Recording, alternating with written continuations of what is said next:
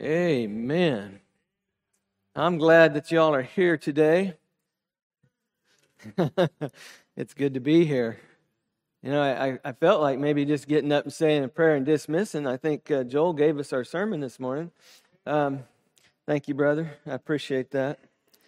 You know, I said last week that 2020 was a crazy, weird year, and that we're not okay. We're all grieving something. And acknowledging grief, reflecting on it, and allows the healing to begin to take place, giving us a desire to carry on. And I know that many times we don't think about grief in that way, but when our souls are sick, we need that incarnation of truth. We need the truth, the Word to become flesh and dwell among us. And I love God's Word, and we need these redeeming stories of how God has moved in someone's experience and brought about life and hope in their lives. And we need that. We need to hear that. And as we consider the book of Ruth over the next few weeks, my prayer is that we will see the living God, that we will see our personal Savior, that we will see a holy Redeemer and our loving Creator. We serve a mighty God who loves us so very, very much. And if there's distance today, I want you to know that God desires you to come home to Him. He loves us. He creates, He sustains, He rules, and He cares for His creation. We're going to be in Ruth chapter 1, and I want to read verses 2 through 7. And just building on last week as well, but read with me if you will. Open your scripture there to Ruth chapter 1, verse 2 down through verse 7. And God's word says this. It says, "There was a man, the name of the man was Elimelech, and the name of his wife Naomi, and the names of his two sons were Mahlon and Chilion, Ephratites from Bethlehem in Judah." Ephratites from Bethlehem in Judah. "Now they entered the land of Moab and remained there." Verse 3, "Then Elimelech, Naomi's husband, died, and she was left with her two sons. And they took for themselves Moabite women as wives, and the name of one was Orpah, and the name of the other Ruth. And they lived there about 10 years. Then both Mahlon and Chilion also died, and the woman was bereft of her two children and her husband. Then she arose with her daughters-in-law, that she might return from the land of Moab, for she had heard that in the land of Moab that the Lord had visited His people in giving them food. So she departed from the place where she was, and her two daughters-in-law with her, and they went on to the way to return to the land of Judah." Loving Father, I thank You for Your word, and I pray, Father, that You would be glorified in this moment. Father, that You would quicken our hearts. Holy Spirit, that You would lead us to all truth.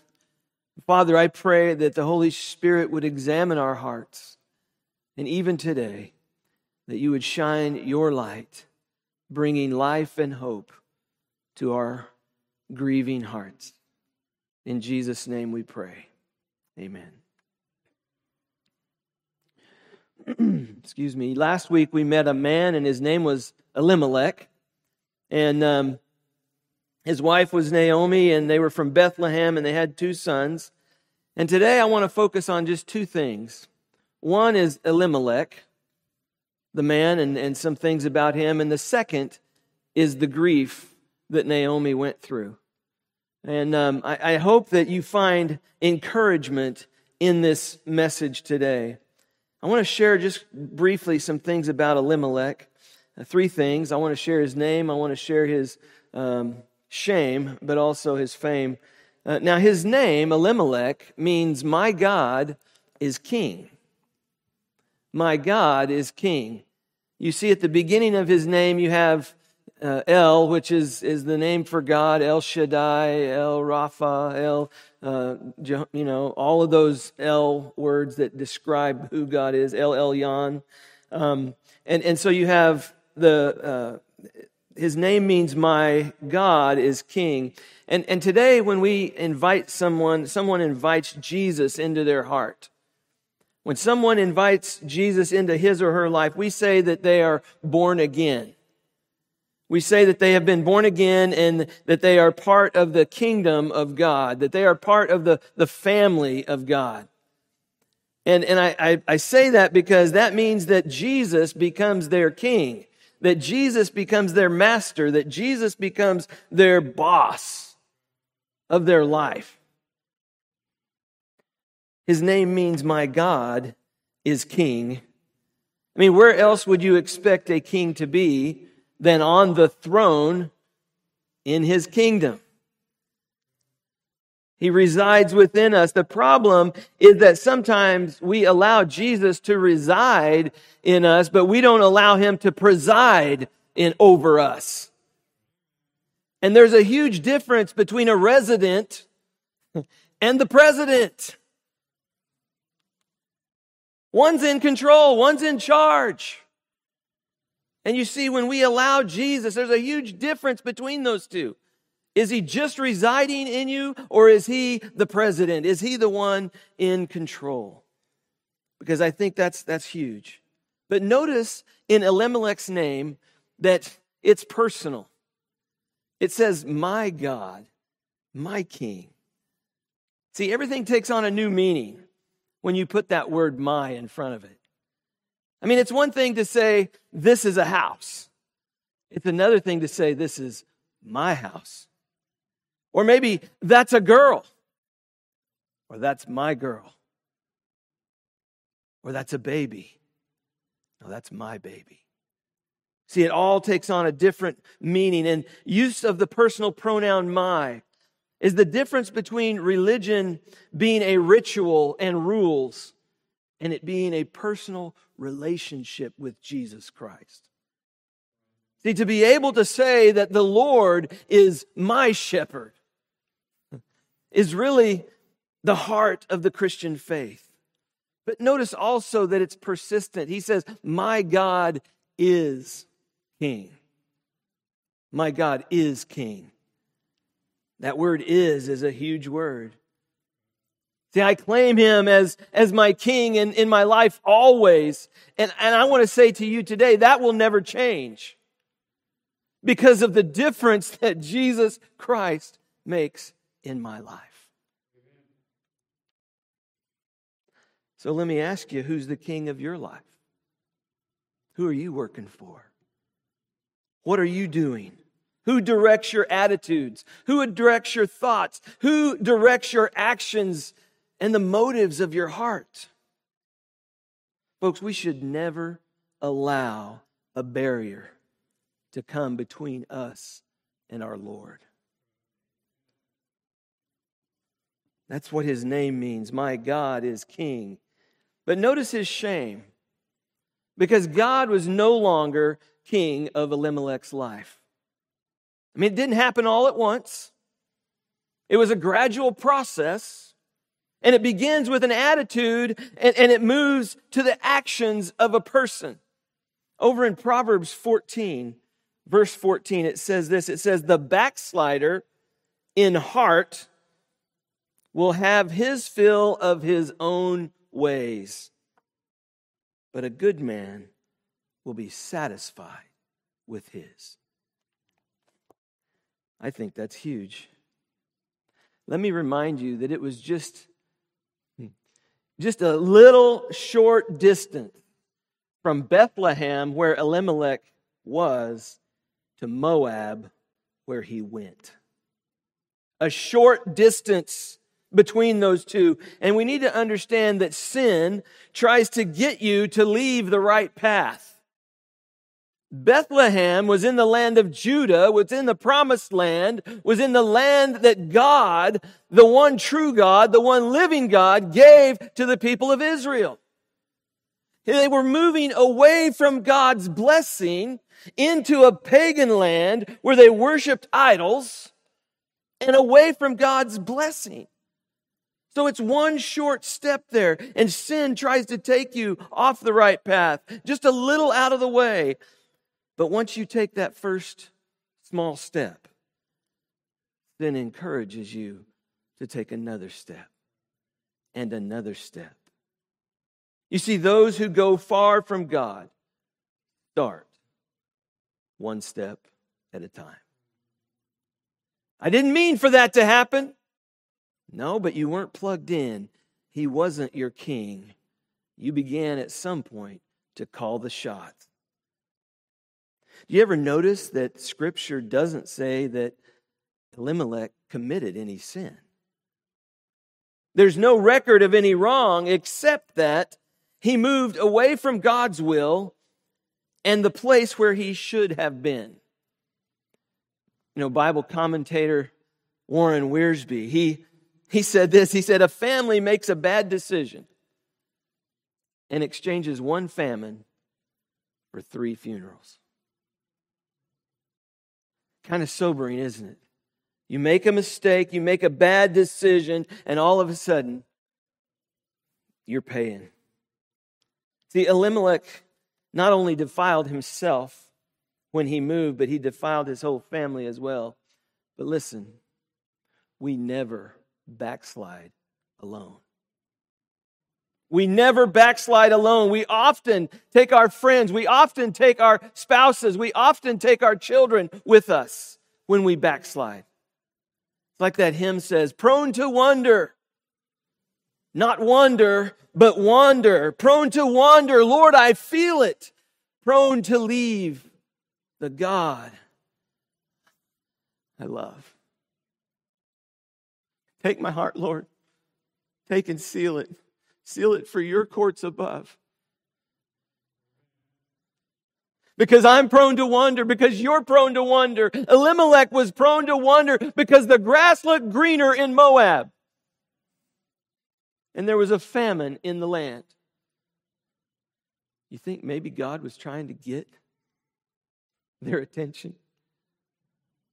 Maybe something was happening and he was like, turn to me, turn to me. And instead of turning to God, press the easy button, go where the land is greener. And it cost him 3 funerals. But notice also his fame, and I'm not talking about fame in the sense of success, but it might be called success in reverse. I mean, he literally went from riches to rags, and it cost him his life. From living in the promised land and all of God's blessings to living among pagans away from the blessings of Almighty God. But let me give you some good news. The first 7 verses of the book of Ruth major on the family going away from God. But the entire rest of the book deals with them coming back home to God. And really, that's what God wants us to major on. It's easy for us to get away from God. What he's saying is, come back home. Come back to me. So enough about Elimelech. Let's talk about grief. Now, this is something, sooner or later, every person who lives and breathes will go through a grief experience. Because any significant loss that you have in your life results in grief. I mean, there's many different types of grief. Types of loss. You could lose your job. You could have a loss of a relationship. You could lose your dream, a loss of your dream, or a loss of a hometown or the community around you. Or maybe it was just something an item that was dear to you. But any significant loss results in grief. Losing a loved one in death. I mean, the separation is real. You've spent your life with someone and the separation is real, and that brings about grief. There's psychological and there's physiological reactions that occur with the loss of a loved one because of death. And I want you to understand that Naomi experienced great grief. The magnitude of her grief was compounded. She grieved over having to leave her homeland, to leave Judah where they lived, to pack up and to move and to go to a foreign land where they didn't know anybody. And I'm sure she was grieving over that. Anytime you move to a different area, it's a big deal. Always is, always will be. Because there's an uncertain amount to it. But she was probably grieving the loss of her homeland. While she grieved that loss, she was in pain over the death of her husband, her companion. That grief had not yet subsided, and her 2 sons died. Naomi knew firsthand the trauma of grief. In a former pastorate, there was an older lady. Her name was Alita Hill. She lived in Pendleton, just north of town here. She buried 2 husbands and 4 children. This lady had known a lot of grief. And in that, after burying her youngest son, I asked her how she was able to handle all the grief that she suffered. And her response was amazing. She said, "The last time I checked, I'm not God." And she said, "He doesn't need to ask me for my permission. The Lord gives and the Lord takes away. He's in charge. He does as He pleases." Now, I understand that grief is not a popular subject for a sermon. Many times we just want to hear something good, something encouraging, something, that we can just... But my prayer is that by talking about this and by going here, it helps us as a body to process the grief that is in our life.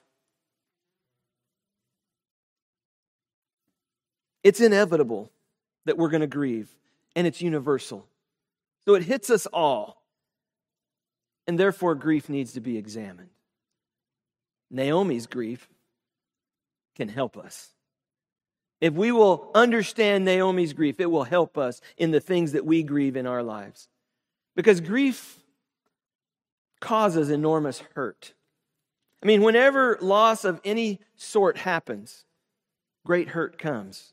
We get attached to things. That's who we are. And the deeper the relationship that a person has, the deeper the grief. Naomi's husband and companion, Elimelech, had died. Later, her 2 sons died.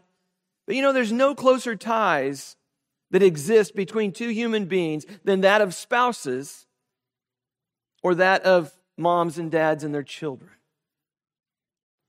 Those are deep relationships. So Naomi knew the great hurt that grief caused, but grief hurts physiologically. I mean, when you're going through grief, there's physical distress that accompanies that loss. I mean, sometimes bereaved people, they suffer from, tightness in the throat or shortness of breath or maybe frequent sighing or sleep loss, among many other things. There's just this physiological thing that happens while we grieve, but it also hurts psychologically. I mean, bereaved people suffer sometimes from loneliness, from despondency, from anxiety, from fear, maybe other emotional responses and reactions. See, a whole bunch of statements could be made about grief, but one that completely is sufficient to describe it is simply to say, it hurts. It hurts. Grief hurts. There's so much in there. See, God doesn't promise us an easy escape from the dark valleys of life, nor does He offer an explanation for them. He promises only to be there by our side to comfort us when we go through them. If you've never experienced grief, you will. It's coming. You know, the late Charles Allen, one-time pastor of First Methodist Church in Houston, he wrote an interesting little book entitled All Things Are Possible Through Prayer, and I love this. Because the book said three things about God. It said God never lets us off. God never lets us go. And God never lets us down.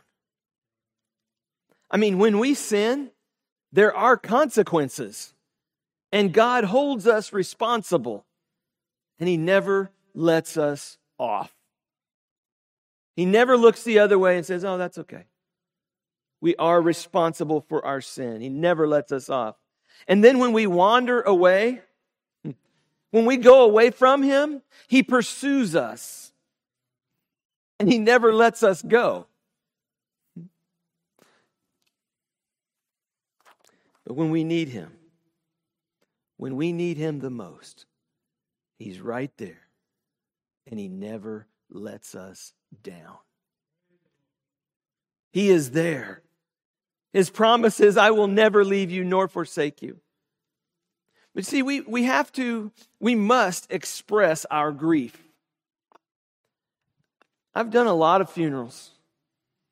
And sometimes I see someone who may or may not have known the deceased. And what happens is maybe this gentleman had maybe his mother had passed away a couple years ago. And he just kind of pushed it down and he kind of put it to the side and he didn't deal with it. And then he comes to a funeral and it reminds him of his mother's funeral. And he totally breaks down and he totally just is overwhelmed by emotion because the grief was never dealt with. And what I'm saying is we must express our grief. How much Naomi expressed her grief isn't known. It doesn't tell us that. But we do know that in the ancient world, quietness concerning grief was not the problem. They cried loud. They had professional mourners that would come. They would lament. They would tell their story to others and talk about their pain. See, an expression of grief begins by facing and accepting the reality. Sometimes we're tempted to hide our suffering and push it down and suppress it. Sometimes people might say things like, well, I know you're grieving. Just put it out of your mind. Just don't think about it. Or here's the famous one. Let's just stay busy so then we don't have to deal with it. Because we know it's going to hurt. We know that as we think about it, as we reflect on it, it's going to hurt. And so we don't want to do that. And blocking and suppressing grief can lead to even greater suffering. See, expression of grief needs the normal response. I want to say of weeping. Grieving over that relationship. An old proverb says, if you do not weep outwardly, you will weep inwardly. Our deep hurt needs to be expressed. But notice also the importance of others during grief. From our text, we observe the close relationship that Naomi had with her two daughters-in-laws, Orpah and Ruth. And without a doubt, they were invaluable resources for her grief. Now, of course, God is the most significant other. He's the big one there that is responsible for comforting her in her grief and a very important resource for Naomi. But I would even imagine that many times Naomi cried out to God, cried out in her grief, and she may have asked many times for God's strength. Do we cry out to Him when we're grieving? See, friends and companions can also help us during our grief. Naomi talked with her experience, about her experiences with Ruth and Orpah. And they talked through things, and they talked about, and hours of talking can accomplish the healing of grief. And Naomi's support system cared for her. And as I bring this plane in here for a landing now, at some point, we need to get beyond our grief. It's not a problem if we process our grief. The problem is if we get stuck in the grief. At some point, we need to get beyond grief. And of course, Naomi never forgot her husband. She never forgot about her sons. But she realized that life needed to move on. Verse 6 says, "Then she arose with her daughters-in-law that she might return from the land of Moab, for she had heard in the land of Moab that the Lord had visited his people in giving them food." She recognized life needs to go on. I can't just sit here. And she sensed that life had meaning beyond her grief. See, going beyond grief means integrating aspects of the loss into your life. Maybe reflecting on the loved one or what was lost, or reflecting on the good and carrying the influence forward of that special person, allowing their influence in your life to impact others. How do we move forward in that? You see, this type of integration means engaging in selective memory about the loss. No one's perfect. We need to leave all the junk behind, and we need to remember the beneficial qualities. Focusing on the positives, looking for where the influence landed. See, going beyond grief means establishing new relationships and discovering new meaning for life. See, from her example, we see that Naomi wanted to return to her homeland. She wanted to pack up and go back and to begin a new life again. Now understand that return is a key word in the book of Ruth. And it's an appropriate picture for repentance. Look at what it says there in verse 6, that she might return from the land of Moab. And verse 7 says, then they went on the way to return to the land of Judah. They're leaving Moab behind, the heartache, the grief from Moab, and they're moving back to the blessing of God. They're moving back to home with God. See, looking at Naomi and reading her full story lets us see how she coped with grief. And when loss comes to us, we're going to need all the help we can get. I'm reminded of a family member. His name was Uncle Don. He's a brother-in-law of my wife Tracy's dad. He married his sister. And after being given just a few months to live, the family was concerned about Don's eternity because Don had not been one that talked very openly about his faith, about his soul. And so after talking one-on-one with him, I asked him very directly. I said, Don, have you ever invited Jesus Christ into your heart? And he said, well, yeah, I've done that. I know Jesus. I prayed and asked him into my heart years ago. And I said, Don, don't you think that your family would like to know that about you? I mean, wouldn't that bring great comfort to your wife and to your children and grandchildren to know that they would see you again? He said, I guess it would. Never really thought about it. But for the rest of his life, he was very vocal about his relationship with Jesus Christ. What I'm saying is, if you have a relationship with Jesus Christ, you need to tell others about it. You need to share that with others. Because the crucial question of time and eternity is this. When the trumpet sounds and Christ returns, or we go in death, the key question is, will we be saved?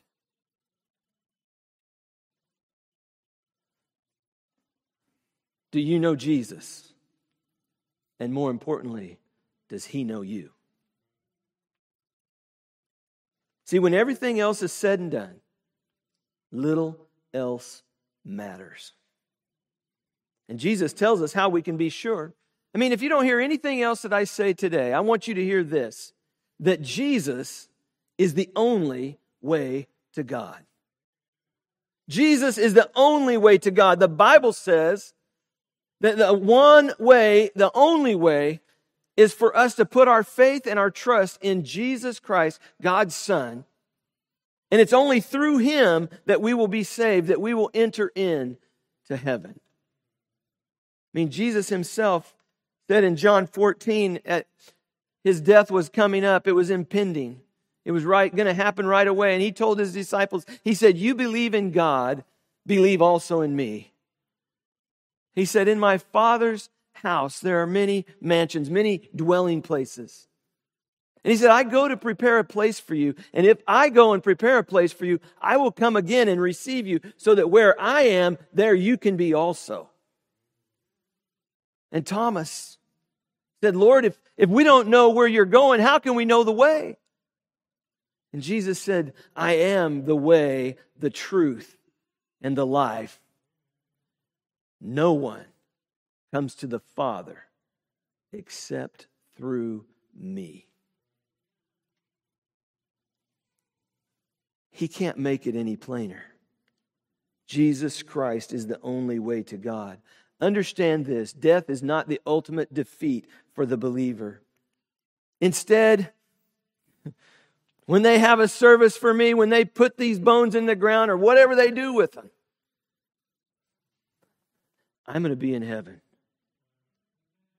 I'm going to be welcomed in, and He's going to say, well done, my good and faithful servant. Let's celebrate a job well done. Let me clarify what's about to happen next here.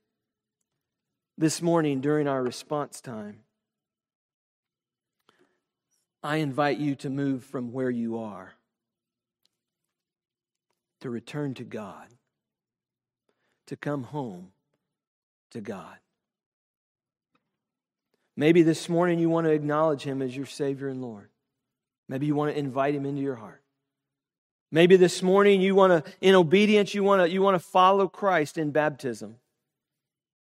Maybe this morning you want to be a member of this church at Memorial, put in here by establishing your membership here so that we can work and serve our Lord together. Or maybe you just want to follow Christ by surrendering to go wherever He may lead you. My point is this. We have opportunity today to get it right if it's not right. And so in just a moment, when we sing together, I invite you to come. Just to come down to the front. Tell me what you want to do. We'll work with that. Come and pray. Whatever God is speaking to you, surrender and do that. Loving Father, I thank You for this time, and I thank You, Father, for Your word. And Father, I pray that Your Holy Spirit would just take control. And Father, that You would just move us from where we are to where we can be with You. Father, You love us. You've done everything for us. You've given us life. You've made a way that we can have eternal life. And Father, I pray that You would just have Your way in our hearts, that, Father, the things that You put on our hearts to do, we would do, and we would respond in obedience. Father, knowing that Your best is the best thing that could ever be for us. Father, the plans that you have are so far beyond what we could possibly imagine. So I ask, God, that you would help us to surrender to you this morning.